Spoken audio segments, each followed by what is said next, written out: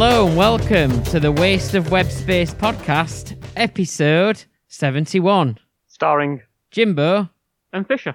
And pleased to be back broadcasting live again as well as recording for our audio listeners and so on.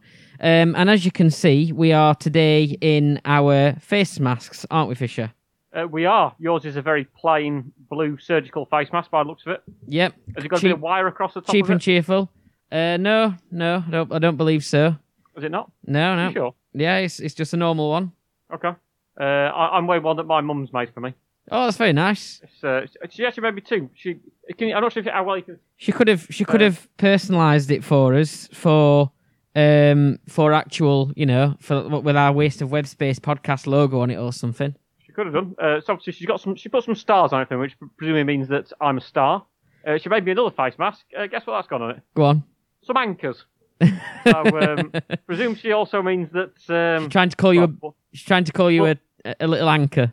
Yes, obviously we'll not go into that clearly. They're the two face masks my mother has made for me. But on the theme of face masks, which we will take off, won't we? Because we can't have these on all episode, can we? There's no need for us to take them off. Yeah, go on. Well, no, let's leave them on for this next bit. Just for the next bit, Fisher. Okay? No, I'm taking mine off. Oh, come on. Anyway, so obviously, since our last podcast, there's been announcements, haven't there, about wearing face masks in shops and so on, and trying to wear them wherever you can, really. But, it's a bit late, isn't it? I think we'll probably come on to it later on, but yes, it hasn't now been announced. And I don't know if that leads into the subtitle of our episode. It does. The subtitle of our episode is, I can't feel my face mask when I'm with you. Are you ready? Come on, let's listen to it.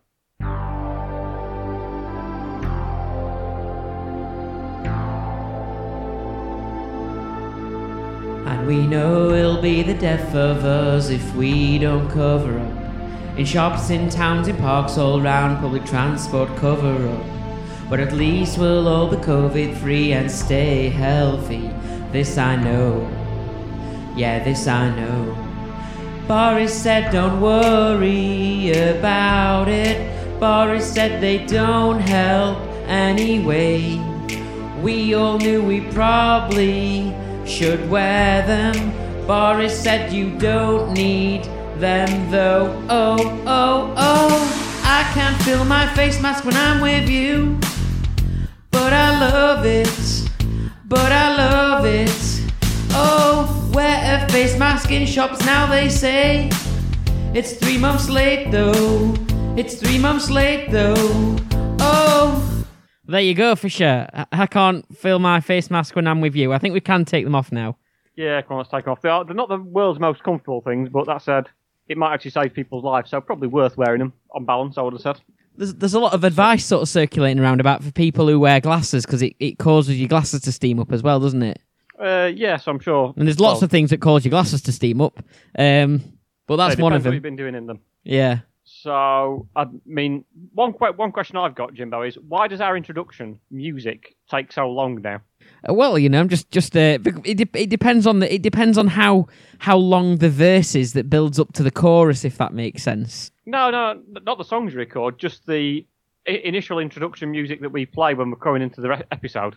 I was watching back last time's episode. It must have taken at least 45 seconds of our theme music. I'm assuming it's so you can then watch it on Facebook Live at the same time. I'm just checking that everything's up and running and everything. And then, we kind of want to leave people hanging a little bit, don't we? At the start of a show, where you're good at theatre or something, you kind of have a lot of intro music, don't you? You're waiting, and that's kind of what we're going for.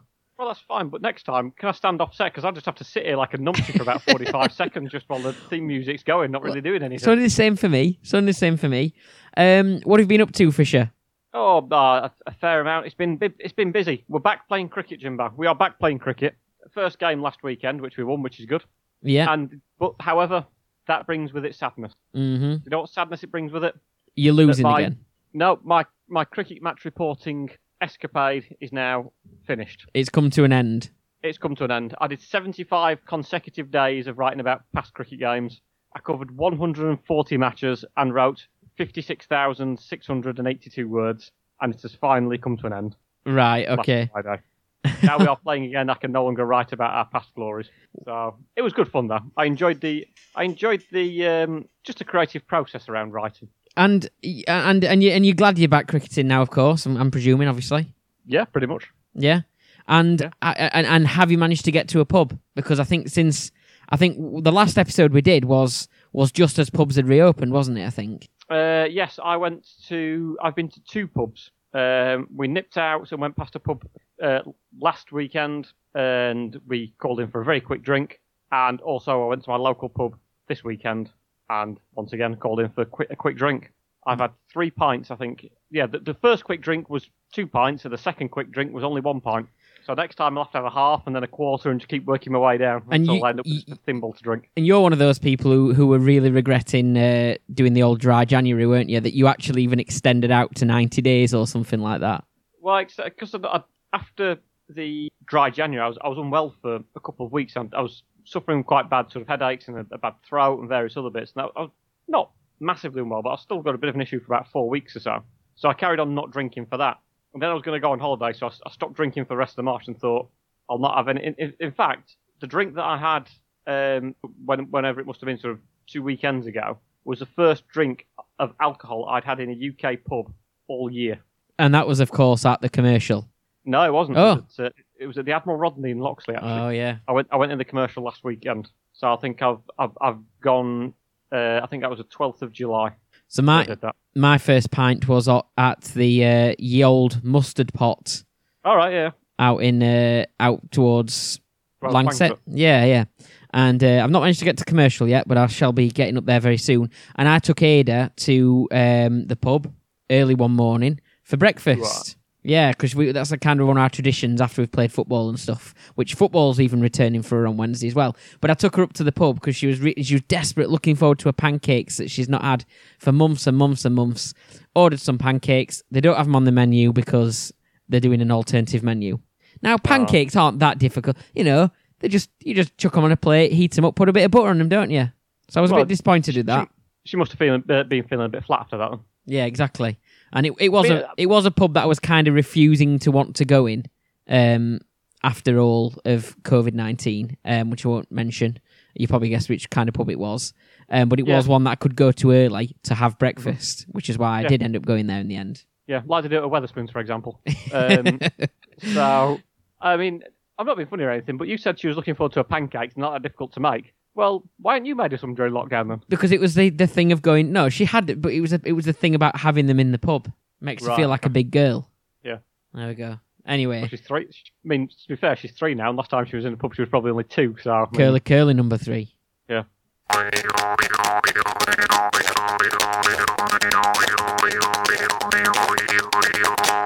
Hello to anybody who is watching, listening, however you are getting in touch with us today or consuming the podcast today.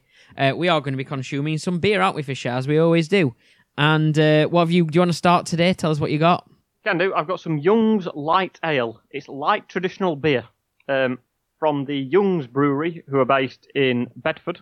And I'm not quite sure where I got this bottle from. It's not particularly very strong. It's only 3.2%. So I will see how this goes. Okay. I'm not overly optimistic about this, to be honest. It's got a picture of a ram on the top of it. So yeah, there we go. How about yourself? Well, can you remember the name of our podcast in the last episode? The name of our episode? Nah, I can't remember. Can't remember it already?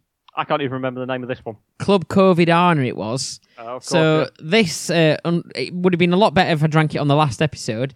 This is called Club Tropicana, spelt with a CLWB though, rather than a U in the end. Not sure why. Club Tropicana by Tiny Rebel, which is based in Newport, in Wales, of course. So there you go. Hang on. Oh, you say of course. It could be Newport based on the Isle of Wight. Well, it says Wales, so I've checked that out already. Yeah, but you said of course in Wales. In Wales, of course. All right. Could just as equally have been likely to have been brewed on Newport in the Isle of Wight. Well, it's the biggest town on the Isle of Wight, man. I didn't do geography at school, which we will be talking about school a bit later on, actually. Maybe bringing up some Ecclesfield school memories, as I've got a bit of an Ecclesfield alumni quiz for you, but that'll be very shortly. First of all, though, Fisher, I think it's time for your show and tell. It is, yes. We've not done Apology of the Week again, but never mind. And our apology, I suppose, was for missing last week's episode. Yeah. Just a bit busy, weren't we? I think we do 15 weeks on the trot. We did, and we've not missed a week for a while, have we? So, I mean, we were a fortnightly podcast before all this, weren't we? Yeah, and that's not a podcast about Fortnite. That's just once every 14 days we were podcasting. We'd be a lot more popular if it were about Fortnite. Yeah. Because we used to put our podcast up as the WoW's podcast. People used to do with World of Warcraft. Yeah. When we first started out. Very disappointing for those people, weren't it? Yeah. So it's show and tell time. Yeah. And here is my show and tell item. It's a bottle of Tiger beer. Okay. Quite a big bottle, actually. For context, in terms of a regular size bottle and the bottle of Tiger, I'm holding up my bottle of Young's light ale next to it. That's sort of a 330 milliliter bottle. This is a proper big boy's bottle. This one. This is a 640 milliliters. So more than a pint in that bottle. And has Carol Baskin tried taking that bottle off you, by the way? Well, yes, that's a reference to a TV program that I don't watch. So I haven't watched either. But I just thought I'd be down with the kids. Thought I'd be down with the kids because we are. What's the story behind this bottle of beer? And obviously, probably the main point to notice is that it's not been opened yet. I would suspect it's probably going to be drunk live on the next podcast on episode 72, more likely than not. So, is it that this is a bottle of beer that I bought in London recently when I had an overnight stay whilst working? I got back to the hotel and realised that I didn't have a bottle opener and therefore was unable to drink it.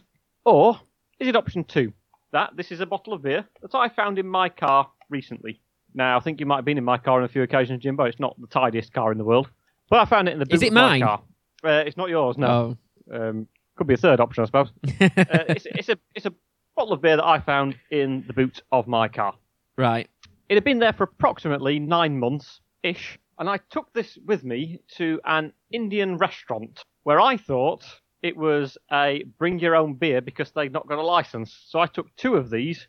Was partway through drinking the first one when the waiter kind of told me that they had recently acquired a license and therefore I wasn't actually allowed to drink my own beer in the restaurant. So shall I go to number 1? Can I go for reason number 1 first then? Yeah. Okay.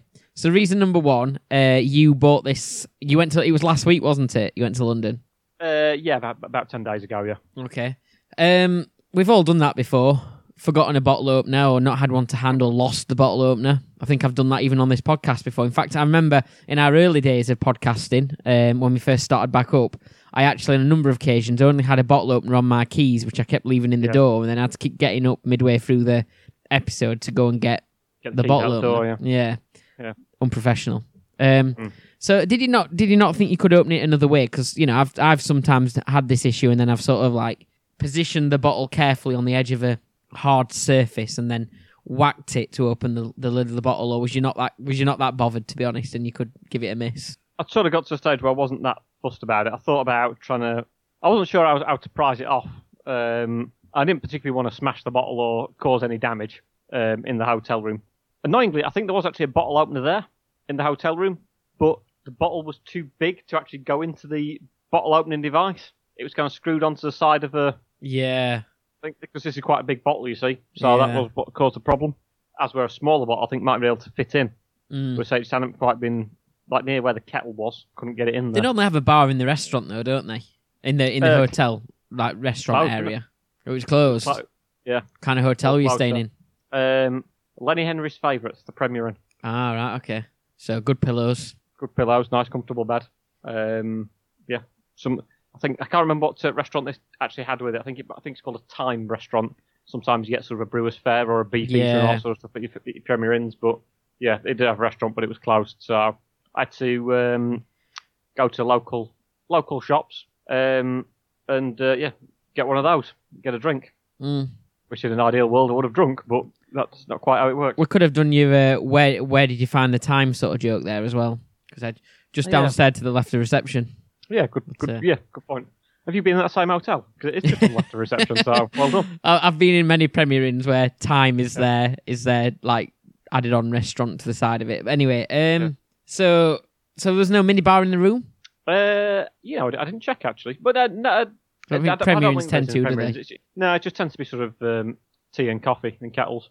Yeah, really small kettles as well, and they're very stingy, aren't they? With the I don't know if it's Premier Inn or Travelodge or both, but one of them or both of them are very stingy with their tea and coffees. And I can see why, because I normally take them all and take them home, even if I'm not had them.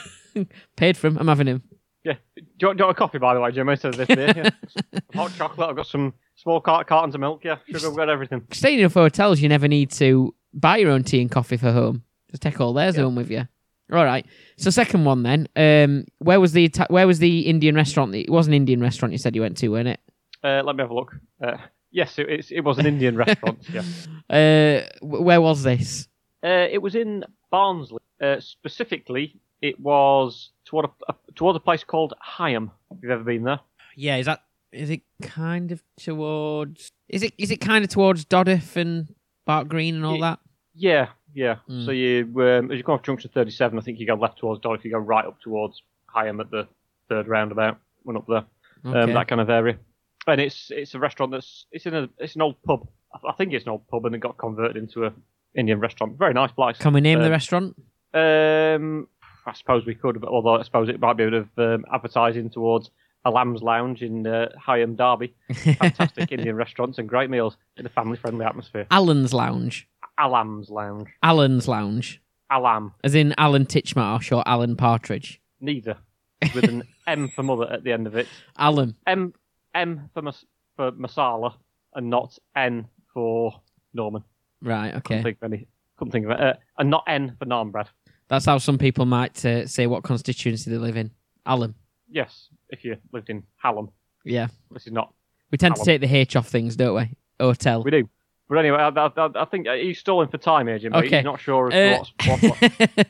So did you get into a bit of trouble then? Because Not particularly. I don't think he was overly impressed that I kind of wandered in, a few drinks in sort of in a Roy Cropper style handbag. No, I was carrying I got him in a carrier bag when I came in. I'd actually on this occasion remembered a bottle opener.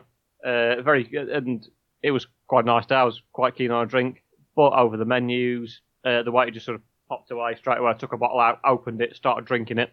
And it's quite a nice beer, Tiger. Do quite like it. It is made for curries, really, isn't it? Or a lot of people have it with the curries. Popular with curries. I think that's Cobra Kingfisher, and it's Kingfisher that they actually sold on the bar that I ended up drinking a pint of after supping some of my, all of my first bottle of Tiger. As for the second bottle, I obviously didn't get a chance to drink it because it would have been a bit rude having been told off. The waiter just sort of said, "What are you doing?" And I said, "I thought you weren't licensed and you bought your own drinks with you." I mean, that because we'd not been there for about 4 or 5 years, something like that. Just because it's not particularly near towards where we live, but it's okay. It's a nice place, and we were pleased to go back there. But as I say, we'd not been for a while, and not realised that they now had a license, and therefore I ended up looking a bit silly. And on the when I chucked this beer in the carrier bag in the boot of my car. Didn't really think anything of it because there's loads of other stuff in there and what have you. And when I was clearing my car out last week, found the bottle shoved at the back of the boot. So when was it that you went to the to the Indian restaurant? I think it was probably about mid-September, early October last year. So still in date then? Well, is it? That's what we don't know.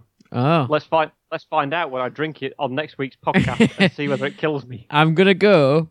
That's when the answer will be revealed. We're not revealing it now. I'm gonna make my decision, and I'm gonna say it's the second one, and I think you drank it. Hold on a minute. Before I moved on, what about Vicky? Did she take some wine with her? Your wife? Well, she was driving. Oh, of course. Right. Okay. So yeah. Yeah, she took some wine with her. Yeah. Good way to get out of that one. Yeah. Oh yeah, she just drank it on the way there instead. Yeah. Well, obviously this is a big bottle, so what she had was a smaller ladies' bottle of Tiger, the normal one that's about that size. That's what she had. Let's go with the second one. I'm going to go second one. At first I thought the first one, but I've changed mine. I'm going second one, and I think you opened it in a restaurant that you thought you could drink it in, but then it turned out you couldn't because it just got the license. Mm-hmm. And you'll be wrong. Oh. So you got it just the other week then? Got it just the other week, yeah. I didn't have. Got back to my hotel room and then realised that I didn't have a bottle opener and was therefore unable to drink it, which I thought was very disappointing, really. And there was a bottle opener in there. There was something that I think was a bottle opener. It looked like a bottle opener, but it was a shoehorn. It could have been a Corby trouser press. I don't know. But I tried to kind of get the bottle in there, but I couldn't get it at the right angle because I think the bottle was too big. Maybe you need to write to Lenny Henry and get one installed in Premier Inns for in the future, just for if that happens. Yeah, maybe advertise the podcast at the same time. Get him on the show. Yeah, see what he's up to. But yeah, that was the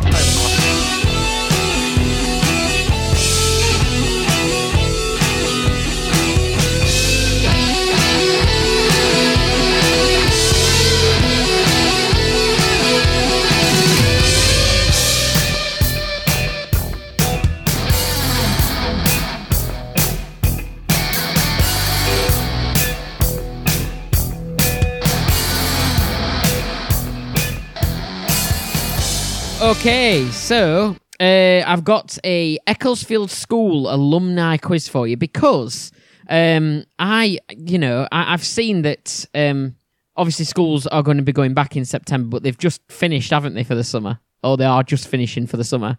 Yeah, I believe so. All those school kids must be absolutely really looking forward to the long rest over the summer holidays. Yeah. They've worked solidly for the last 2 weeks. They have. They need that time off. I'm certainly not going to say that about teachers because I know that they're in a completely different situation. They have been working really, really hard. So big shout out to all the teachers. I hope you do get some proper rest over the summer.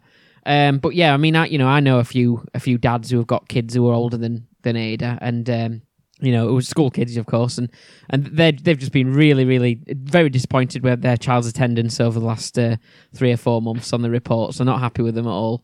But anyway, so I thought I'd do something about school, and we both went to Ecclesfield School. We are a Chapeltown podcast, and Ecclesfield School is the Chapeltown comprehensive school, isn't it? Or, the sort of high school in the area, I suppose. Well, generally speaking, it's referred to as the Ecclesfield School because that's where it is. But there isn't a comprehensive school in Chapeltown, so most people from Chapeltown tend to go to Ecclesfield School. But a big shout out to anyone who went to any other school in the kind of local area. There used to be one in High Green as well, High Green Comprehensive back in the day. Obviously, a lot of people around here might have been to Ewlands or Stocksbridge or whatever. And of course, I want to pose a bit of a question as well while we're doing this, because we do appreciate that not everybody would have gone to Ecclesfield School. It would be nice to get your thoughts on your best and worst memories at school. So anyone who's listening or watching us, if you want to write to us either after this episode or during the episode, because you can do because we're live at the minute, you can write to us and tell us about your best and worst school memories. Do you want to start us off, Fisher? Best memory from school? Not really sure I had any, to be honest. Making so many wonderful friends, Jimbo, like yourself. Worst memories from school? When you spilled water on my science experiment that time. I'll never forget that. Was that the worst? Was that the worst memory then? Possibly, yeah. I don't know. I can't really. I remember you got electrocuted in science once as well. No, I wasn't electrocuted. Complete and utter misconception that I was electrocuted. What happened on that particular occasion, again, in science, I had to put it with people like you who were messing around while I was It wasn't me, that one. It wasn't me. I know it wasn't you. I had to put it with people like you who were messing around. Bear in mind, I end up with an A level in chemistry. I carried on studying science when I left. I got an A level in chemistry. And we were doing an experiment to do with conducting electricity. And the misconception was that I got electrocuted, and that wasn't the case. Someone increased the voltage on the wire, at which point it got very, very hot, and it actually burned my finger, as opposed to electrocuting me. So when I went, "Whoa!" like that, it was not because I was electrocuted, because it burnt my finger. Now, that wasn't particularly good point at school. But quite dangerous, isn't it, for a science lesson? What, we were year 10, or it must be about 14 or something, maybe? Yeah, 9, I think, but yeah. Or it might have been 10, I don't know. But anyway, it was... probably about 14 or 15. So that was my best memory, and no, I remember congering down the French corridor, the MFL corridor, on the last day of school. Oh well, we'd already left school, and we were chased out, and that was a bit naughty, but it was still fun. Were the people chasing you also in a conga? No, they weren't. They were the upset teachers who had already been glad to see the back of us, just to see us a bit longer congering down the corridors. Anyway, so that was my best memory. Worse? I don't know, really. Not sure. Many things, I suppose. I'd have thought, bear in mind, you asked a question that you might have had an answer prepared for it. Not really, no, not that big. But I've got a bit of a quiz for you based on alumni of Ecclesfield School. So, okay. Are we ready for it? Yeah, let's go. Okay, so And again, if you've got any famous alumni from your school that we'd like to know about, that are really interesting, wherever you are listening from, tell us if you've got a really interesting fact about someone who went to your school, whether it be a celebrity or someone who went on to do something amazing, or not amazing in some cases, or someone who became infamous, then please do get in touch. We'd like to know. So... No, we wouldn't. We would not like to know if you went to school with an infamous serial killer. We just really do. We have no interest in that. So I think I do. But anyway, so number 1, Jordan Ramos. Do you remember him from Ecclesfield School? Have you heard of him? I haven't. No, Jordan Ramos. So he would have left Ecclesfield School in 2013. So sometime after us, because we left in 2004. He left in 2013. He's a British sprinter and former gymnast. He also broke the world record for what? Okay. A, the longest slam dunk ever performed from a trampoline. Or B, the most lilos ran across in a swimming pool. One of those he actually got into the world record books for. All right, okay. Well done, Jordan. Once again, proud person from Ecclesfield School. It could feasibly have done both, because obviously gymnastics, sort of similar sort of trampolining and doing slam dunks, but if you say he was a sprinter as well, so I think he might have run across some lilos in a swimming pool. Well, then surely your record can only be 50 metres, because that's the length of the swimming pool, isn't it? So I'm going to say it was the trampoline slam dunk. Are you sure? He might have had to spin round on the other side. I'm going to say the trampoline slam dunk. Okay, so let's have a look then. Well done, congratulations. Yeah, so he got that. It was Sky One, I think it was, who contacted him and asked him to do this challenge, and it was live on Sky One. I can't remember what show it was on in particular, but yeah, he broke the world record, and he held it for a number of years actually. And wasn't Record Breakers, was it? Possibly, yeah, but he ended up appearing on Blue Peter and stuff afterwards, quite on different TV shows, because he held that record for quite a while. So yeah, next one then. So it's weird with world records, isn't it? Because people must think them up and then beat and then break them. If somebody must have ever had a really rubbish record of that, but because nobody ever tried it or recorded it before, somebody must have had it before. What do you think the record is for the longest ever podcast? We've done some that are, an hour and a half. I'm sure that's not particularly... There is an answer to this. The longest radio shows are something like 14 days or something ridiculous, aren't they? But I'm not sure I don't know. I mean, when I was... do you remember a few episodes ago, we played Just a Minute, because Nicholas Parsons had died. He used to hold the world record for longest ever after dinner speech. I think it was about 6 or 7 hours long, which is not a stupidly long amount of time. So yeah, surely... Even if you do break a world record, you might not necessarily be the person who's done it for the most amount of time. It's just you're the one who's had it recorded, aren't you? Yeah, true. I mean, I've done the longest slam dunk ever performed from a trampoline, but I just never had it recorded. Couldn't get the old Guinness Book of Record people there. Yeah. Didn't show off about it. Exactly. Good on you. Yeah. Number 2, staying on Jordan then. Jordan also appeared with his family in British reality TV show Wife Swap in 2019. But what happened in the programme? Okay. So A, 13-year-old Jordan and his younger brother spent 9 hours each week training. That was their kind of normal thing to do. The swapped wife was unhappy about this and made the boy stay at home to bake cakes instead. Or number 2, so option 2B, just not saying 2B, I'm just saying A or B. Yeah. B, the swapped wife had to go on Jordan's trampoline in the garden, resulting in a fractured wrist when she fell off it during filming. Well, these trampolines can have, if you can see that bent thing that I've got there, which is a trampoline injury myself, so they can be quite lethal things, really. So I'm gonna stick. I don't care what the answer is, but I'm gonna stick up with this person who had a trampoline accident and say that can legitimately happen. So I think they fell off a trampoline and had to go to hospital and. No. It was the first one again, yeah. So 13-year-old Jordan and his brother, they spent quite a lot of time training, and the mother in Wife Swap, so the one who'd been swapped over from Jordan's mum, basically told them, no, we're not having that, that's a lot of training, you're going to stay in and make cakes. Which obviously for someone trained to be an athlete or gymnast or whatever, must be quite an annoying thing to happen, I suppose, but they were on the TV show, so... Yeah. Right, okay, I know you want to become an Olympic athlete, but you're going to stay in and make cakes. I'm going to do exactly the opposite of what you need for your future career success. I'm going to give you some cakes to make you fat.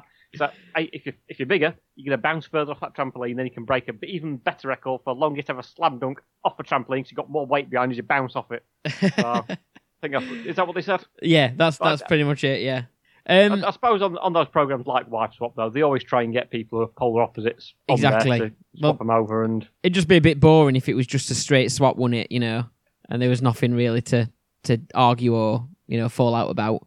The children have said that they want to do this. The standing mother has said, "Oh yeah, that's fine. Yeah, go ahead." Next one then. Okay, now you remember a few weeks back we did a bit of a karaoke challenge where I stopped singing and you had to fill in the rest of the lyrics. Yes. We're going to do another one now because I thought it was pretty good. So, okay. Are you ready for this? Okay. So, obviously, we can't, go by this feature without mentioning the Arctic Monkeys because one of them went to Ecclesfield School and that was Jamie Cook, the guitarist. The others went to Stocksbridge High School. And, so I've chosen an Arctic Monkeys song.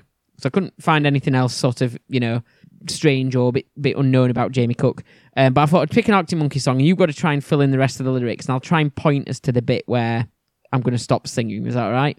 Is it an old Arctic Monkeys song, please? I would say it's one that you'll know or you'll have a better chance of. Yeah, it's one of the originals, first album. Right. We're talking first album. First album. I think I've got a chance. Anything after that? Are you ready then? Yeah. Okay, so here we go. Here's the song. You've got a bit of an intro. I'll try and point to the bit where you need to continue to with the lyrics, and then also I come in at the end as well to finish it off, and you can finish off together. Okay.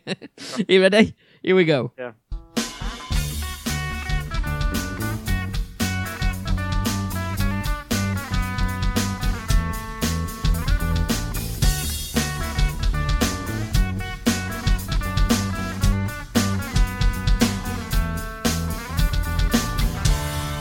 Now then, Mardy Bum, I've seen your frown and it's like looking down the barrel of a gun and it goes off. And out come all these words, so there's a very pleasant side to you, a side I much prefer, it's one that's laughs and jokes around.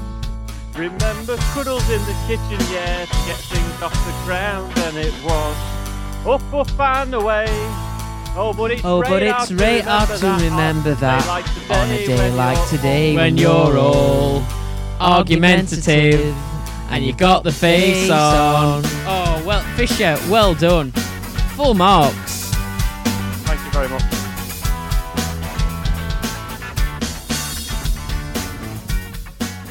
So for those that don't, are listening from out of our area, the Arctic Monkeys were from High Green, weren't they, originally? I think the majority of them were.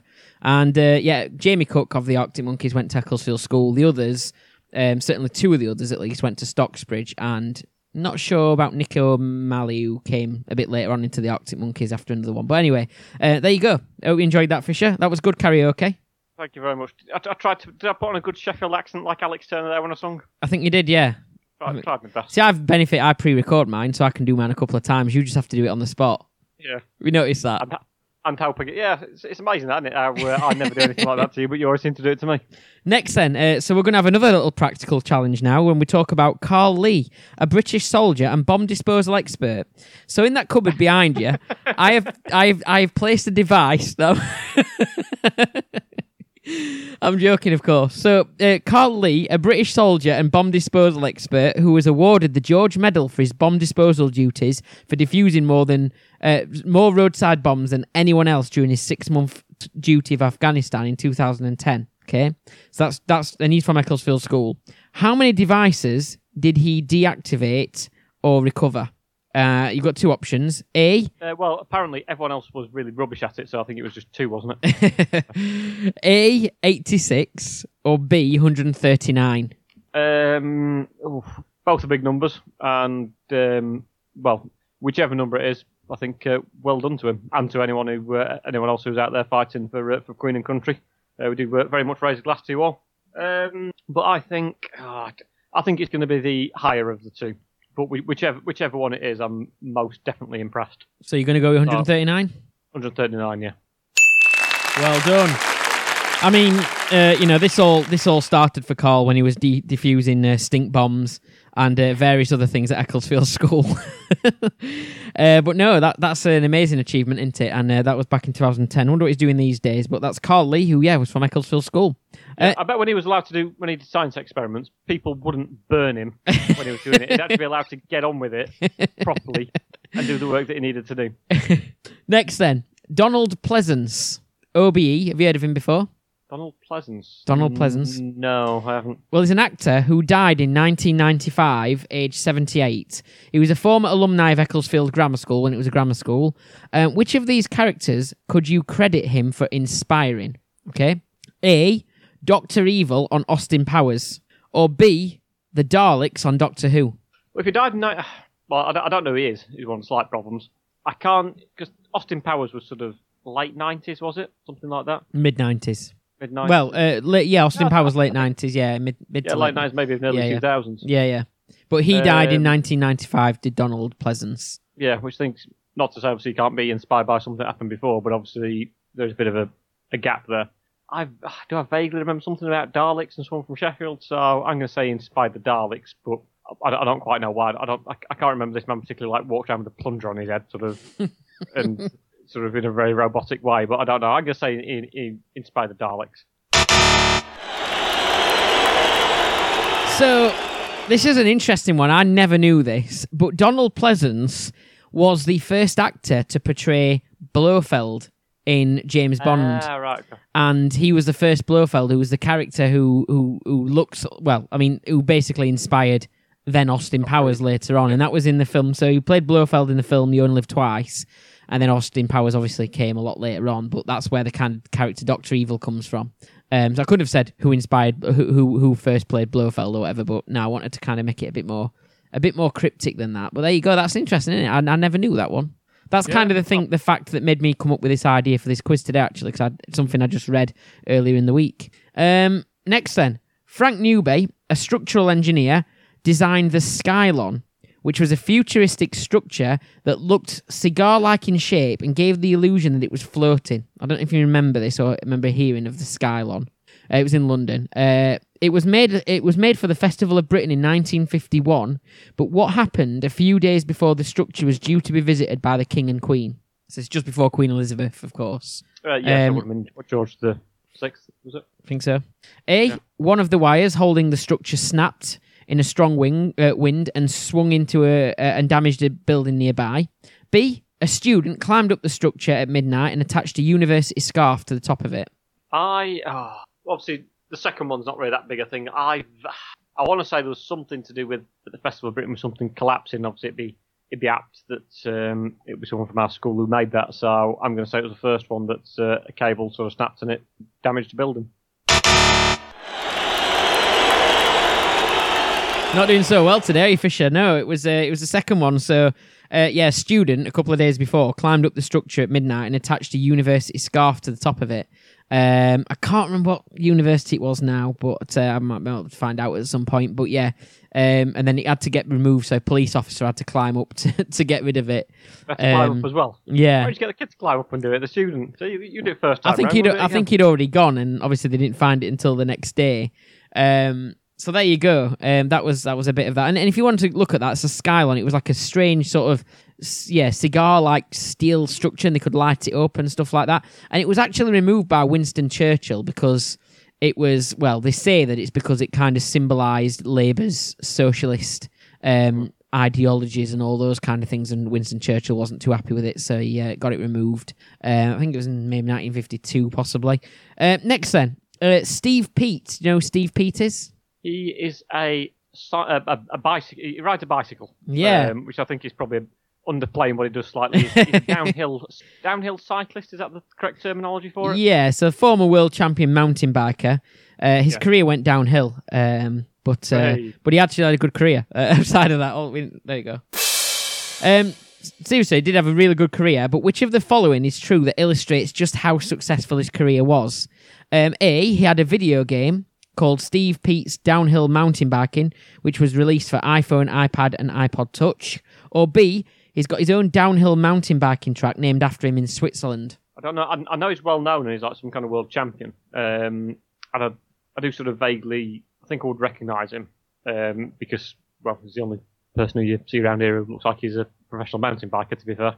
What does a professional mountain biker look like? Well, normally riding a mountain bike. All right, I thought you meant just like walk, in the pub, sat with his helmet on or whatever. But It tends to... No, he's not that stupid that he goes inside places where he's cycling up for no reason. Yeah. But I think I have seen him inside places and he's got sort of a bit more PPE on in terms of shin guards and all that sort of stuff. You would expect sort of someone who takes mountain biking a bit more seriously to wear. So, what were the options there? His own track in Switzerland, which is a strange place to have a track, really, if he's not from Switzerland.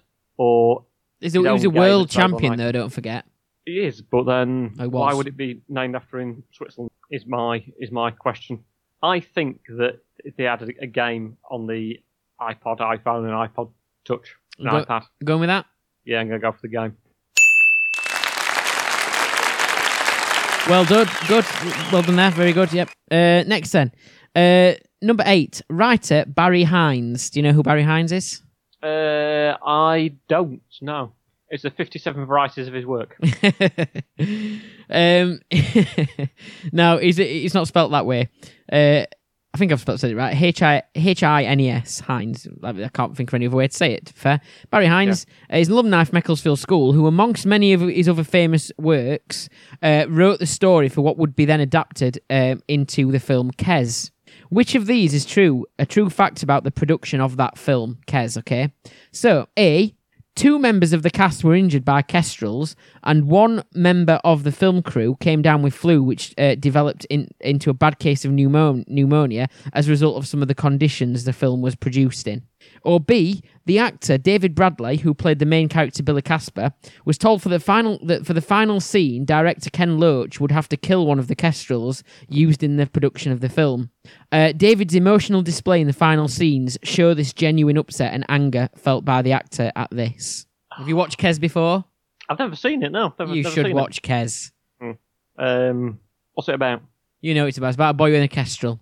Boy with a kestrel, yeah. I've never watched it. I don't know, I've never quite... Not talking about the beer. Yeah. Boy in a can of kestrel.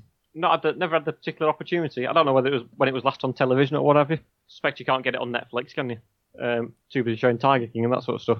So I think that I vaguely remember... I'm sure I've heard something about the kestrel getting killed in the last scene. Well, that's what happened. There is a death in the, you know, spoilers for those that haven't watched Kes, but there is it's sad at the end when obviously the kestrel does die. Guys, it's as bad as when the snowman dies. I think that, I think it's the second one. So you think it was the emotional scenes at the end, yeah? Yeah. Okay. So yeah, that's the true one, but actually, he realised after that was what he was told, that they was going to kill a kestrel for the final scene, but they didn't actually do that. They had a kestrel that had already died, and they used that in the scene, but he actually managed to get a real reaction from the actor, which is quite cruel, really, but... He was only a little kid, weren't he? Yeah, it's quite cruel, really, isn't it? Yeah. But he found out, it wasn't till after that he found out... that it wasn't a real... it was a real kestrel, but it not being killed. It already died. Anyway. Died of natural causes. Yeah. Mauled to death by a fox instead. Number 9. Sheffield United striker Billy Sharp. Sorry, I have to do this, Sheffield Wednesday fans. Went to Ecclesfield School. What was his total transfer money over his career? Is it A, 7 million, or B, 12 million? I don't know. I wouldn't have thought it'd be particularly high whichever way, because he's not... How's he played for? Doncaster? Leeds, yeah. Scunthorpe. Southampton? Yeah, he's played for Sheffield United. He's been between Sheffield United and Doncaster a couple of times, I think, but possibly some of that was a loan. I'm sure he played for some other teams as well. He's transferred between quite a few clubs over his time. Yeah, so it was a few years old. Well, I say it was a few years older. I think he still is a few years older than us. But it's maybe 3 years older than me or something like that. Mm-hmm. I think. So I can't particularly remember him from school. I don't know if you can or not. I remember him running around. I've seen him. I used to see him running around Ecclesfield and so on.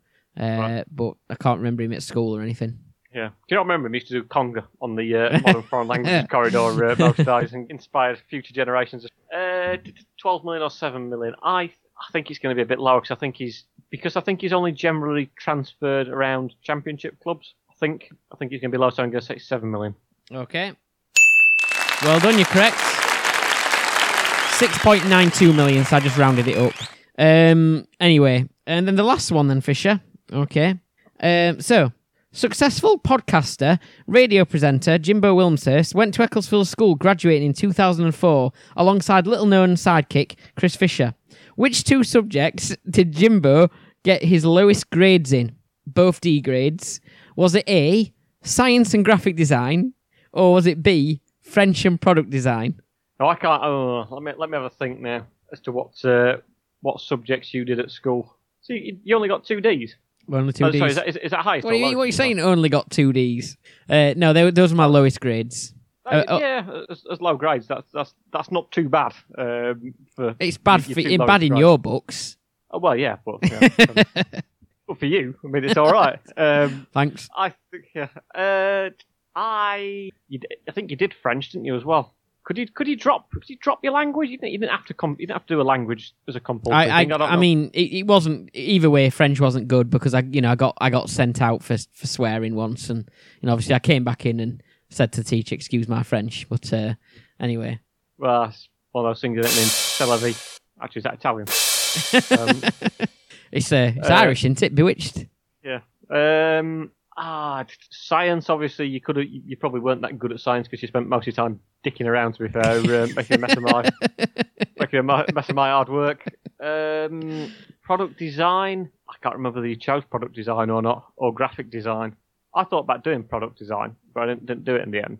I think you probably got 4 marks in science and was it graphic design, the other one? Yeah. I think science and graphic design.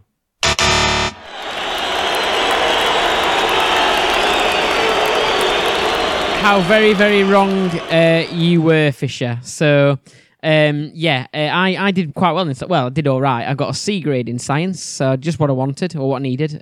Got a C grade, and didn't do graphic design. I did product design and French, and I got Ds in both of those, French and product design.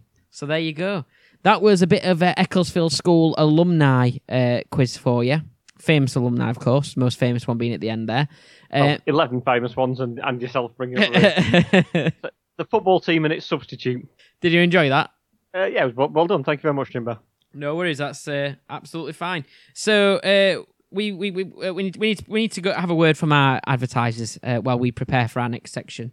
With just 5 months till Christmas and the New Year, your favourite political party are happy to unveil our official 2021 workout DVD. Yes, DVD, because we're still stuck in the dark ages, like our politics. Introducing Tories Body Transform, featuring your favourite Tories leading some essential fitness workouts. Dance fitness with Theresa May, press-ups in Downing Street with Boris Johnson, incredible parkour with Matt Hancock jumping over 2-foot-high walls. For the frailer, less mobile person, try multiple clapping styles with everyone's favourite weirdo, Michael Gove. Or go for a drive for some fresh air at Barnard Castle with Dominic Cummings. And when you just can't be arsed, put your feet up, kick back for a snooze with Jacob Rees-Mogg. Tories Body Transform, where everything we do is led by science or financial greed.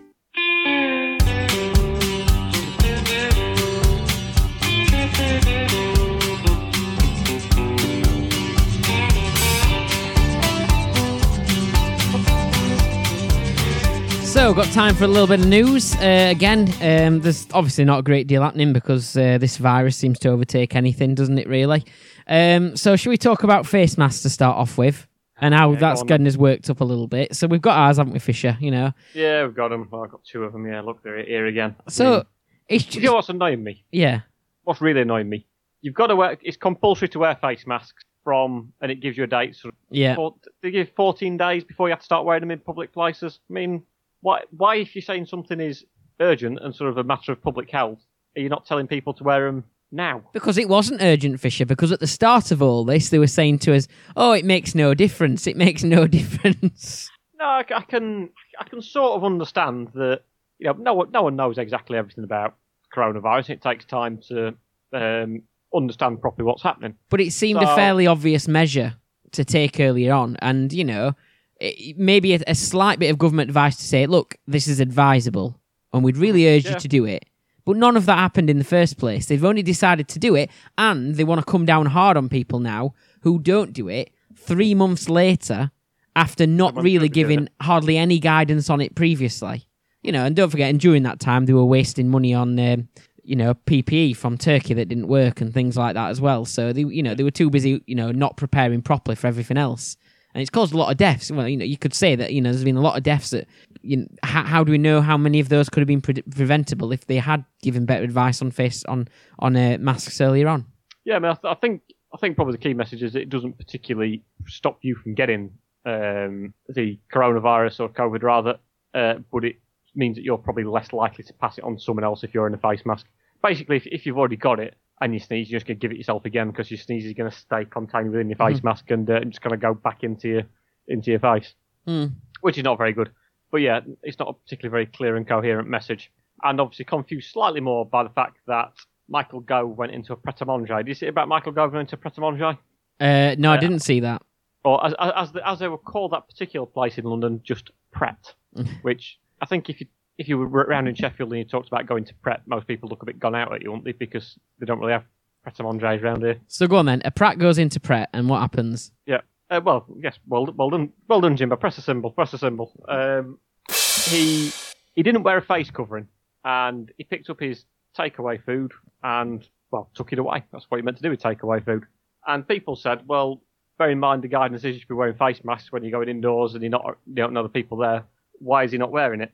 And Matt Hancock was asked the question, and Matt Hancock said, it's quite clear you should, when you go indoors to a place where you're eating or getting food and there's people you don't know, make sure you wear a face mask so you don't pass on the disease to other people or get the disease from other people.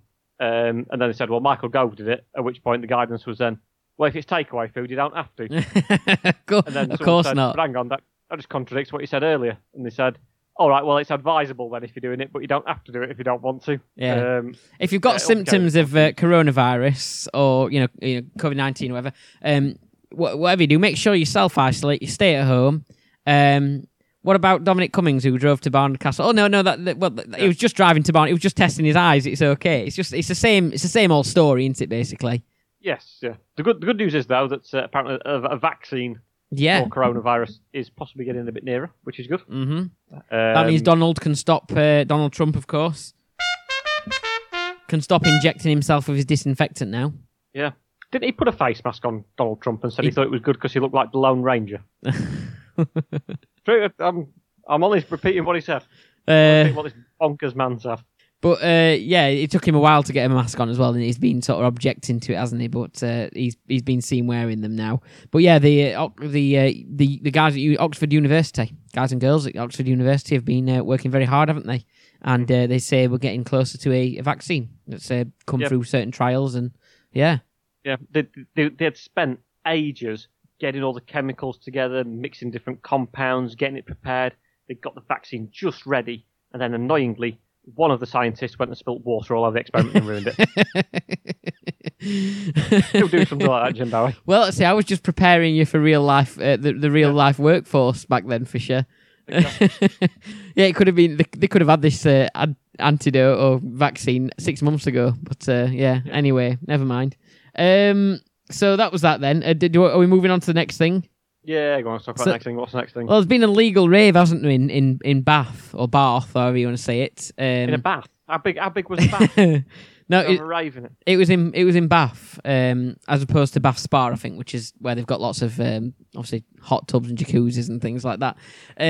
But yeah, they had a massive illegal rave that the police said was just simply too big to stop. I can kind of see the point, because if they go in there sort of blowing the whistles to try and disperse it all, and the flashing lights, it's not going to help, is it? It's not going to remove the issue, is it? Yeah, quite. Yeah, if they've got all the fluorescent vests on, that sort of stuff. Yeah, they're contributing to it too much. And then all of a sudden the police helicopter comes down, shining the light round them with that'd be amazing, wouldn't it? Yeah. I think they said they would have only been able to stop it if they brought the army in to disperse a crowd for an illegal rave. I think they did say that they stopped some of the road. They blocked off some of the roads leading up to it to make sure people couldn't continue to get in and drive in. Yeah, because I've never been to an illegal rave. I was just about to ask that, Fisher. That's going to be my next question. Have you ever been to an illegal rave? And I'll be honest, Jimbo, I've never even been to a legal one, let alone an illegal one. But what you can get a lot of people turn up to these. I mean, have you ever been to a festival? Not a proper one, I wouldn't say. I've been to a food festival. Yeah. mean, the only one I've been to is that one you mentioned earlier on, that Festival of Britain back in 1951. Oh, yeah, how was that? No, but I've not been to a festival, but I drove past one last year. I was going up the A1 to watch a game of cricket. Yeah. And there was an accident, you have to turn off, and we ended up going past Brabham Park, is it? Okay. And, it was absolute complete and utter chaos on that road. The amount of people there queuing up just to park the car on a field to go to this festival, the Leeds Festival. Oh, never seen anything. Never seen so many people there at one place. There must be. I don't quite think it's hundreds of thousands go there, but certainly tens of thousands of people going to the Leeds Festival. It can get very busy, obviously. And there's about 3,000 people at the illegal rave. Right. Which sounds like quite a lot. But they built a stage for it as well, didn't they? Did they? They had time to build a stage. I presume so, yeah. But I'm not quite sure how you do that in the middle of a field without anyone noticing. Yeah, very strange. Sort of comments on it. But there we go. So next up, I've seen Twitter has been. We like a bit of tweeting, don't we? We do. Twitter has been hacked for certain famous celebrities. Has yours been hacked? Nah, not famous enough. And I won't tell what any people what my password is. Yeah, true. So and then obviously there's a recovery thing, which is the name of your school you went to, but no one's ever going to be able to guess that. What experiment did one of your friends ruin in Year 9 science chemistry? So yeah, Twitter was hacked for a lot of famous people like Jeff Bezos, the owner of Amazon. It was Elon Musk as well, Barack Obama, a lot of really famous people, and it was advertising bitcoins, wasn't it? So I've been having a lot of emails from Bitcoin actually. Have you? Oh well, perhaps. But think claiming to be Bitcoin, but I don't think it is. Yeah, perhaps you were hacked as well. Mm. But yeah, a lot of really important, wealthy people had their Twitter accounts hacked and were trying to advertise this sort of thing about making money. Also, I got an email from the rich prince in Nigeria. I think he'd been hacked as well because he was trying to offer me some kind of lucrative deal. So I presume that was as a result of the Twitter hack. But the interesting thing was Donald Trump. You've not done your soundboard thing. The first time ever I've mentioned his name, and you've not gone and just disrupted me part way through. I was waiting till you could move on, and then I could disrupt you. No, it wasn't hacked because I think if you remember last time on a quiz we did about misuse of Twitter, someone deleted his account, a rogue employee on the last day. Okay. I think because of that, his account was locked down a lot more than other people's accounts. I mean, it was very, very difficult to kind of get in. But also, some people. It's a shame that it's still so easy for him to get in, though, isn't it? Yeah, that is. Perhaps surely it's not beyond the realms of possibility. Is that stupid that he can't lock himself out of his own Twitter account? I did notice actually because when you're wearing, if you do put one, have you worn your face mask much? Not too much yet, to be honest. So I have worn mine a fair amount because one thing that annoys me quite a bit is that when I've actually been into a couple of supermarkets, I've put my face mask on because the guidance is now you should be wearing face masks in there. However, there's this nonsense, as we said, that you don't have to wear it for another 2 or 3 weeks or whatever. But to me, that means you should be wearing it, so you should be putting it on because there's a risk there that's been identified. And not very many people are using it. But the annoying thing is that your facial recognition doesn't work on your phone with your face mask on. Of course. And I've had this problem before when I've had sunglasses on, that the facial recognition doesn't work. So it makes it quite frustrating. In particular, I was in Sainsbury's the other day, but when this whole thing's finished and gone back, and when we're fully away from lockdown and being concerned and social distance, I'll go back to as where I belong. But at the moment, I went into Sainsbury's and they encourage people to use an app on your phone called Scan and Go or something like that. Yeah. So it's a bit like having, when you're in Asda, do you ever use the hand terminals? There's apps where you can scan all your shopping as you go along. I've seen you using them before. Yeah, it's just the way to do it. It's the way to be in it. But you can use your phone instead using this Sainsbury's app. But you continually, every time you take your phone out, you can't unlock it now because you've got your face mask on. So are people going to have the similar issues with because they've got longer hair and stuff? Which, by the way, mine is going to be going. Is going to be going this week. But is that a similar issue because is it not recognising your hair, or is it more your face? It only recognises. Yeah, I think it's just. I think it pinpoints certain bits around your face because you can't. When I've tried to rescan my Face ID using when I've had sunglasses on, it won't allow it. It knows you've got some kind of obstruction on your face. I suppose if your fringe came down quite a long way, it might say something about it, but I don't know for certain. Okay. There we go.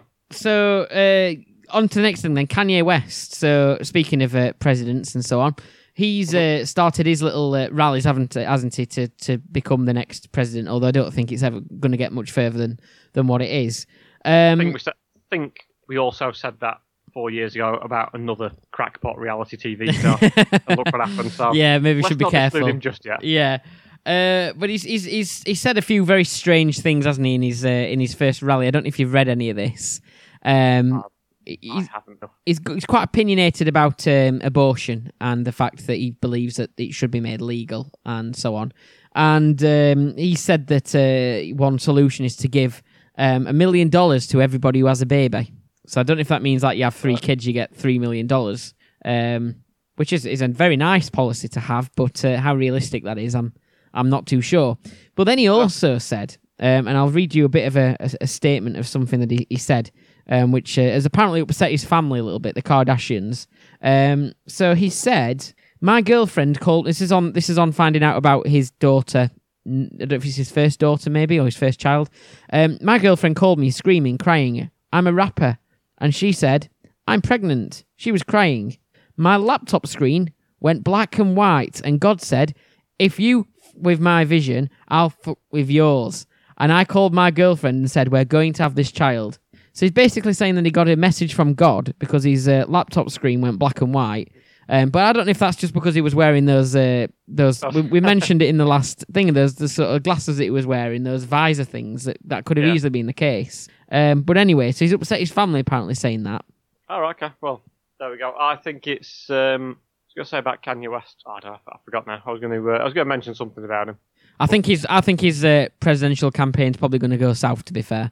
I can't see it going much further. So yeah, there you go. That's Kanye West.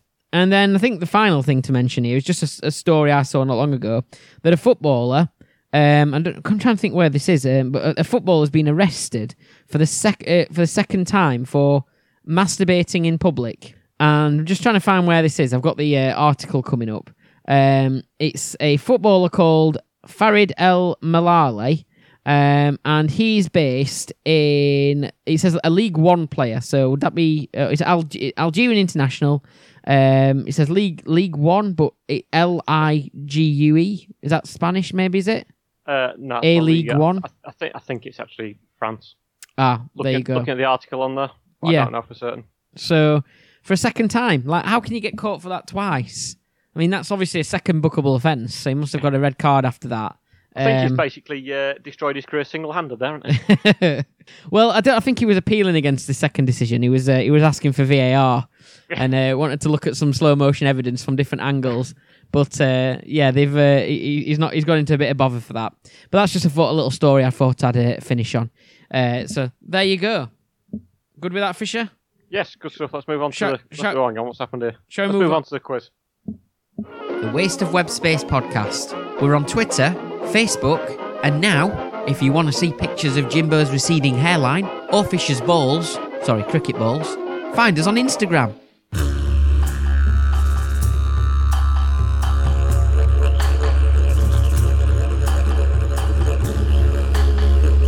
All right then, Fisher, so what have you got for our final little feature of this episode? I was intrigued. I read a news article about the purchase auction of a original version of the Super Mario game that was made by Nintendo probably in the 80s, 90s or what have you. And it sold at auction for about £90,000, was it? If you saw that. Which is quite expensive for a computer game. Obviously pretty cheap for a plumber, to be fair. Yeah. But, it struck me as being quite an unusual thing to be sold at auction and an interesting price on it. So I thought I'd have a look at various things that have been sold in the last 20 or so years at auction that might be a bit different, a bit out there, a bit quirky, those celebrity connections and all that sort of stuff, and we'll see what happens on the quiz, if that's okay. How many questions? 10 questions, I think we've got. So, fans of which musician tried to sell Fresh Air from one of his concerts in 2014? The bidding reached around $60,000. Was it Kanye West or Justin Bieber? I was thinking, before you even gave the... What year did you say? I think it was about 2014. It was from their concert in 2014. I don't know if they tried to sell it straight after. I don't know whether it was Fresh Air or whether it was slightly more stale air. Who knows? To be fair, I'd rather pay for a bag of fresh air than go and see either of those artists. To be completely honest with you. If it was the first one, it was probably Hot Air, I guess. Yeah.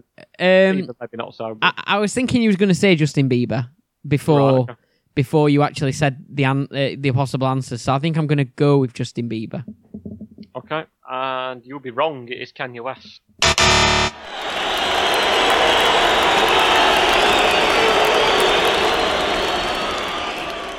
The heir of your president available to buy on eBay. Interesting. Do you know what the first item was that was for sale on eBay? The first ever item. I do first know. Ever item. I do know this. I think it sold for about $13, something like that. I do know it, but I've completely forgot about it. It's something I've definitely heard before. Okay, it was. Do you want me to tell you, or do you want to keep thinking about it in case it pops back? It was a broken laser pan. Right. Okay. And someone spent about $13 on it for some reason. Quite sure why, but Very there we strange. It was a couple. I think it was a couple who started it up, weren't it? I don't know. Was it originally started up as a review website or a travel website or something like that? I suspect that this might be the basis of another quiz on a future episode, so we'll not go into it too much. To be fair, with some of the bonkers stuff that's been auctioned over the years, we'll probably have a part 2 of this at some point. So what was sold for about €18,500 in 2017? Was it a solid gold hotel from a Monopoly board or a solid gold Lego brick? Oh. Both of whichever one it is to sort of the normal size as well. Okay. Right. So a solid gold Lego brick or a solid gold hotel from Monopoly. Well, with the Lego brick, because it's quite nerve-wracking, isn't it, when you are like trying to purchase something on eBay that you really want and the auction time's running down. You know there's a bit of a flurry of last-minute bids, isn't there, at those kind of things? So I bet the person who was obviously bidding for that was bricking it, going for the old Lego brick. And then the hotel, and both are very, wantable items, I suppose, very collectible items, I'd say. But I'm going to say that I think it was the Lego brick, I think. Lego brick. Congratulations, you'll be correct.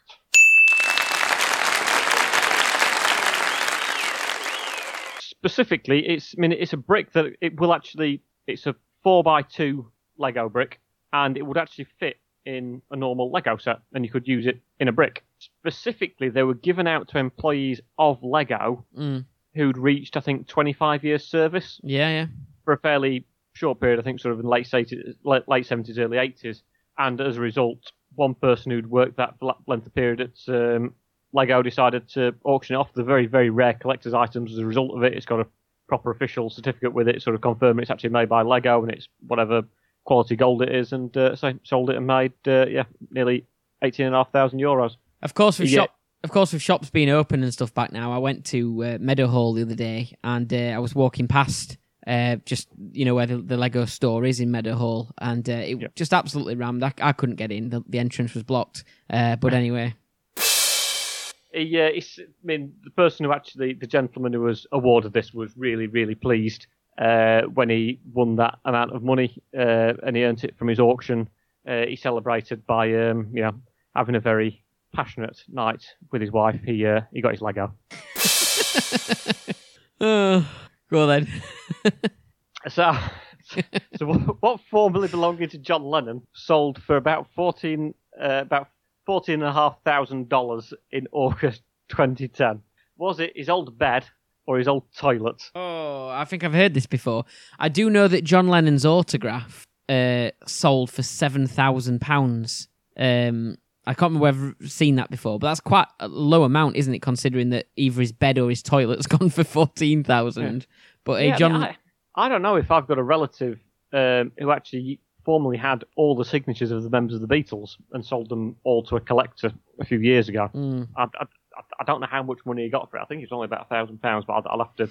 I mean, obviously, it might have been a signature at a certain time or on a certain thing. I suppose it might have sold for that much. But I think it might be the bed, because I think it might be the bed that he stayed.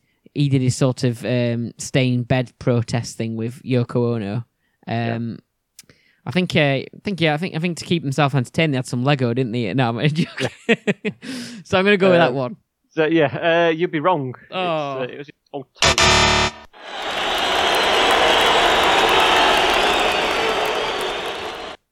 Apparently, he had a new toilet delivered, and he said, in regards to the old one, the people who were bringing the new toilet, he said, "Oh, you can take the old one away and keep it if you want. You can pot some plants in it or something if you like." Right. And as a result, one of them kept hold of it and decided to sell it and say, "Look, this is John Lennon's old toilet."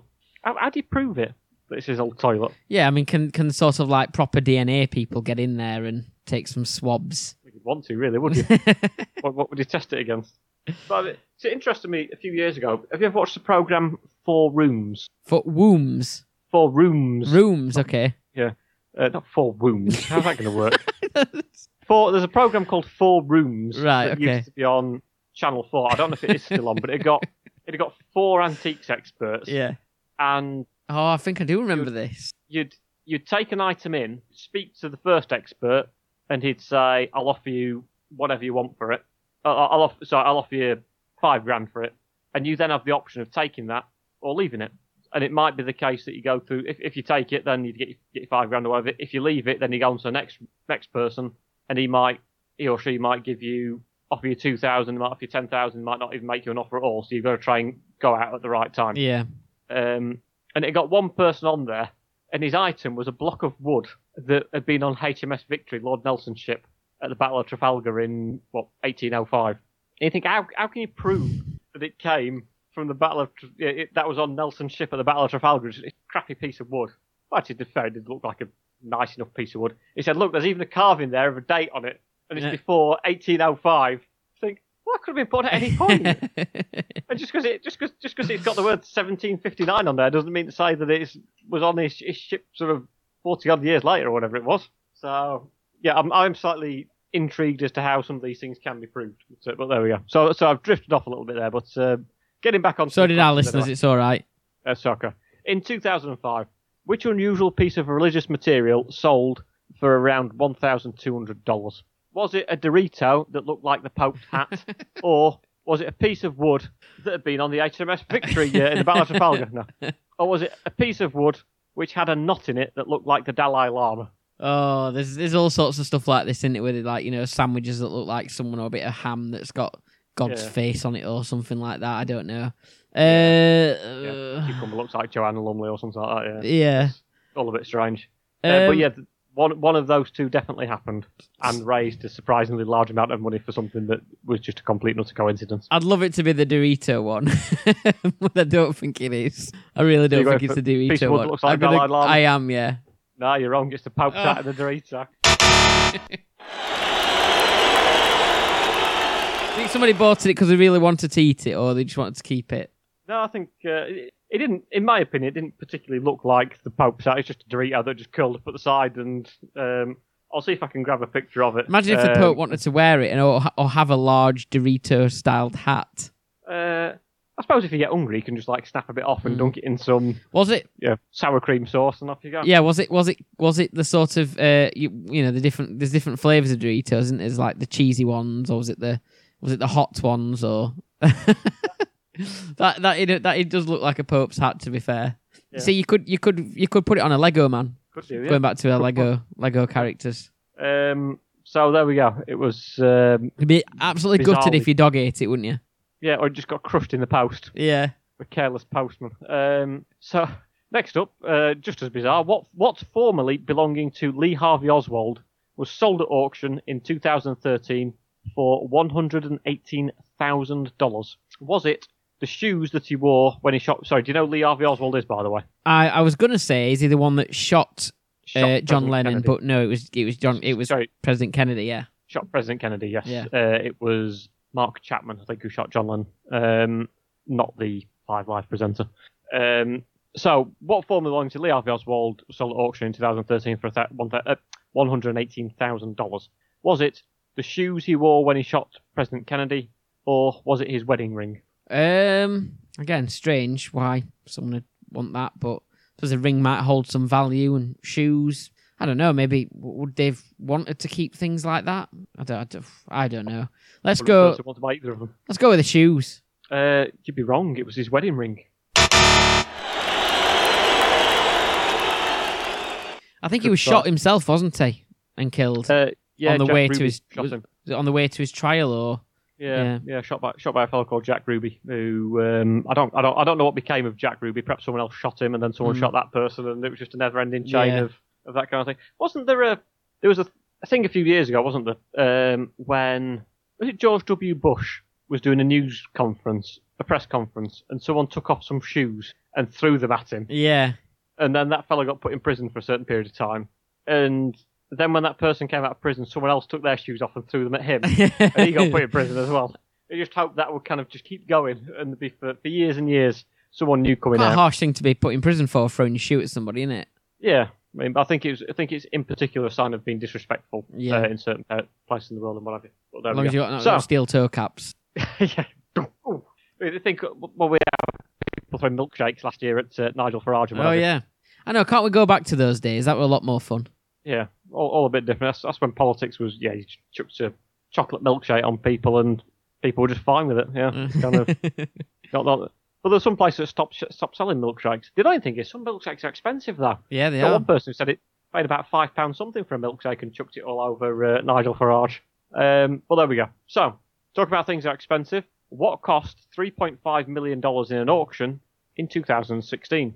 Was it a lunch with billionaire and legendary investor Warren Buffett? So you could say it was a bit of a buffet lunch. There you go, yeah, like that. Or was it a round of golf with Barack Obama? Okay. I would imagine a round of golf with. Would it be for charity? Surely. Yes, I think generally speaking, they're not that self-absorbent. They actually raise money for perhaps Warren Buffett, perhaps the old. Do you know who Warren Buffett is? I've heard of him, but I wouldn't know what he. He is the owner of a company called Berkshire Hathaway, who are a very, very notable investments firm. I think they own quite a large proportion of shares in Coca-Cola, and he's one of the richest men in the world, and he's noted for being an exceptionally good investor in terms of some of these private equity investments that make him huge return on his capital.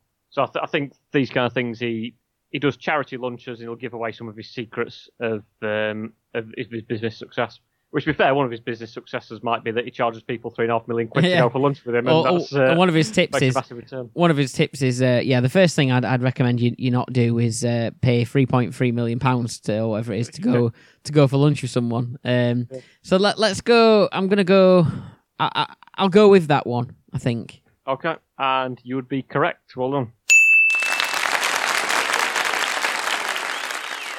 See, a slight problem there with that question is that I'd originally set it up to say that Barack Obama, for his round of golf, he charged $3.5 million as a part of a fundraising thing for his presidential campaign. Mm-hmm. But then I realised that he didn't run to be president in 2016, so that was a bit of a stupid question to ask, really, wasn't it? So, because, I suppose I could have put Donald Trump in there instead, but then trying to get, him going for a round of golf is not particularly a unique or special event, really, is it? No. So I did hear that someone had tweeted Trump to say that they really liked one of the golf courses he owns, Turnberry or Troon or whichever one it is in Scotland, and he'd messaged them back saying, "I hear you quite like my golf course. Maybe when you're up in the country, I can arrange a free round of golf for you." And they just tweeted him back saying, "No, I think you're a racist bigot. I don't want anything to do with you. Well, thanks for the offer." and then he blocked them. So. To be fair, I don't particularly like him either. But if I did get offered the chance to go and play one of his golf courses, then I might actually be tempted if he was offering it out for free. Well, there we go. You could just find out a little bit more about what's going on in that head of his. It'd be interesting. Yeah. So there we go. Opportunity to right his wrongs. Yeah, I don't actually think he was going to be there at the time. I think he was I don't think he was offering to play golf with them. There we go. So anyway, 30 of what item was sold for $11,000 in 2016? Was it grapes that had matured over 14 years, or was it sardines farmed in a Japanese freshwater pond? Grapes aren't that, unless I don't know, grapes to keep them that long, would they even last that long? Surely. Whereas I think with sardines and stuff, you could probably do a lot more to kind of preserve them. I suppose you could freeze grapes. People do freeze grapes, and you turn them into they're turn into little I don't know, the ice cubes. Yeah. Yeah, you can do that. You can do that with. If you drink gin or whatever, or various spirits, you can freeze your slices of orange and lemon and all that sort of stuff and chuck them in the glass, and it works okay.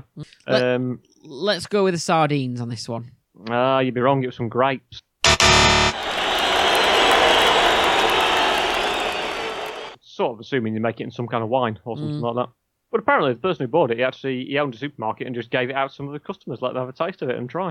I don't know how big these grapes were. There we go. This came from a particular ruby red region of grape growing in France or something like that. Yeah, who cares?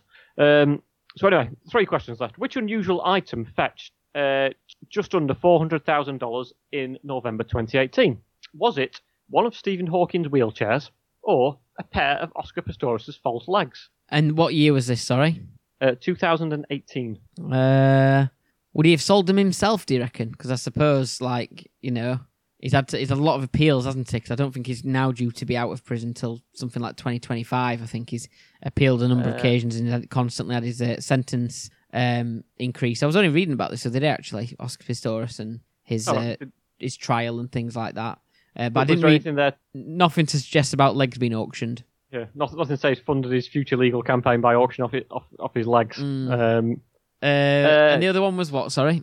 One of Stephen Hawking's wheelchairs. And when did he die, Stephen Hawking? It was around at that time, wasn't it, 2018? Was he another one from 2016 who died? That was the year when a lot of people died, wasn't it? I can't remember. Okay. Right, I'm gonna go with... Let's go with Oscar... No, how much we're talking again? Just under $400,000.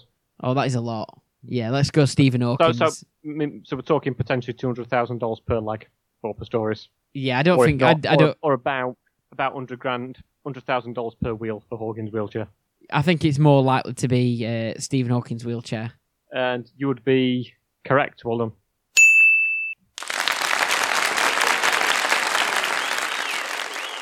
Apparently it was one of his first wheelchairs, and he admitted to running over Prince Charles's feet in that particular wheelchair as well. Added value.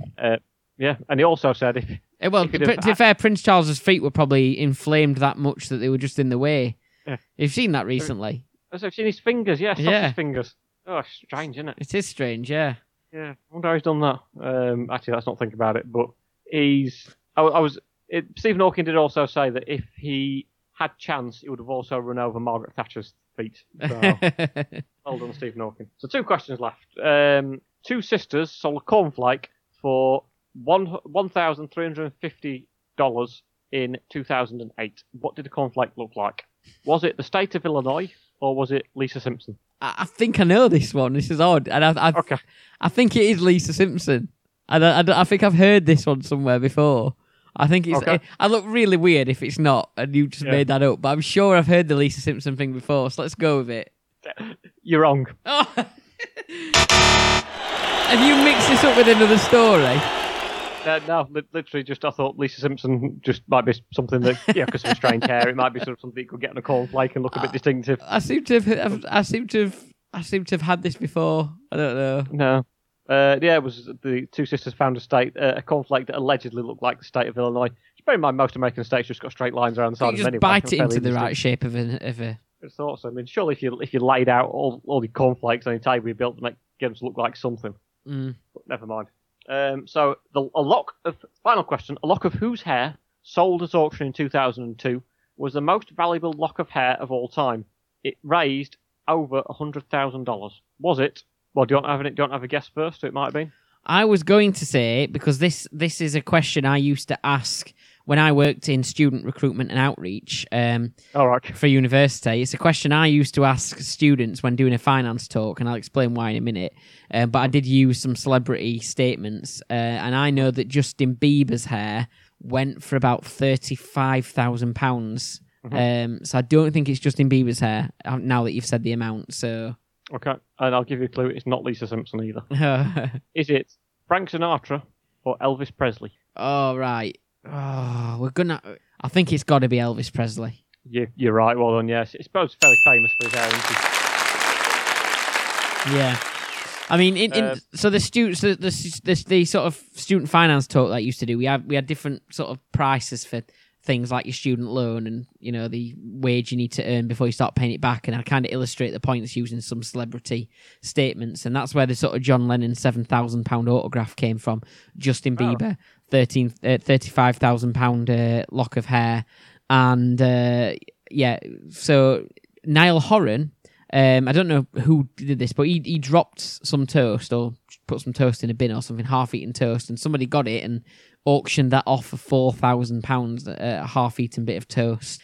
So my final bit of advice to students when talking about student finance was that if they follow their favourite member of One Direction around, wait till they drop food, get it on eBay, and then they've got even more money to spend at university. Get yourself searching through the bins outside their house, and all that stuff will be fine. good sound advice. That I'm glad you. It's still working in student recruitment, or have you got rid of it? I've been moved on.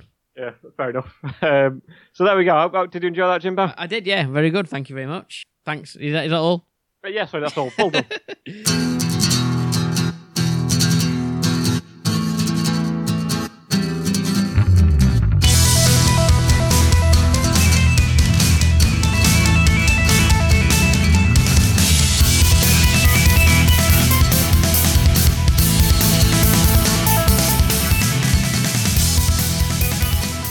Okay, so thank you very much for listening to us today. Have you enjoyed the podcast for sure? Have you enjoyed the episode? I certainly have. Yeah, it's been really good. I forgot to mention as well, talking about locks of hair, that there was someone who sold a lock of Che Guevara's hair at auction, and it was someone who worked for the CIA who managed to kind of obtain it whilst trying to hunt him down or whatever, and got some of his hair and sold that at auction. Not sure how much he raised, but that was a popular hair sale. Oh, there we go. I'll look forward to part 2 of that in future episodes. Yes. If anyone wants to get in touch, you can do. Tweet us at Waste of Web Space, or Facebook, Waste of Web Space, website, wasteofwebspace.co.uk. Plenty of ways to get in touch. If you want to share with us your best and worst school memories, maybe if you did go to Ecclesfield School, or if you didn't, whatever school you went to, or if you know a famous alumni from your own school that we'd like to know about. So can I bring Henry up again in this podcast, by the way? Yeah, go on. I've not heard much from him recently. No, we normally talk about Henry, don't we, every now and again? So just to mention Henry, who's one of our listeners, and we normally give him a shout out, and he's also got there's a lot of funny stories about Henry that in the early days he used to say when we were short of content, and what can we do? What can we do? Oh, well, Henry did something stupid. Anyway, so Henry went to school with one of the winners of the Great British Bake Off from a couple of years ago, and it was I can't remember her name. It was the lady who won it a couple of years ago. Quite an attractive looking lady. She was a teacher, PE teacher, formerly from the St Albans area. Can you remember? That's the one. Yeah. She used to wear quite bright lipstick every time. She did. Yeah. And so he went to Candice was actually, or Candice, whatever you call her, was actually his teacher at his secondary school. So there you go. So when you said he went to school with her, it was actually a teacher-pupil relationship as opposed to both pupils at the same time. Yeah, and not quite an alumni if they were a teacher, but still, if you had famous teachers, if you had, one of our teachers, RE teacher, was Reverend Kate Botley. Yeah, tried to get on the podcast. She actually said she would ring Channel 5 with some of the suggestions, didn't we? Yeah. Maybe we should get in touch with her again and see what she fancies saying. Should we do that before next episode? Say, look, we've got these new ideas. What do you reckon? See what she says. Because nowadays, now you've got a Skype and all that sort of stuff. Yeah. You've got no excuse for not appearing on it. Exactly, yeah. It can be easily done now, can't it? And there's probably shorter things to do now that, they can't make much telly and stuff like that. But anyway... We had another famous teacher, didn't we? It was... I think we've mentioned him on the podcast before as well, hasn't we? Is it the one who was on Big Brother? One who was on Big Brother, yeah. Roberto Conte, the Italian fella. Yeah. Yeah. Our PE teacher. So, yeah, full of it, our school. So if anyone else has got any famous alumni, teachers, or famous people you went to school with, or anything like that, or even your best and worst school memories, we'd like to know for next time. So please send us a message, get in touch, however you like. But thank you very much for listening. We'll be back again next time. Thank you very much. See you next time. Bye-bye. See you later.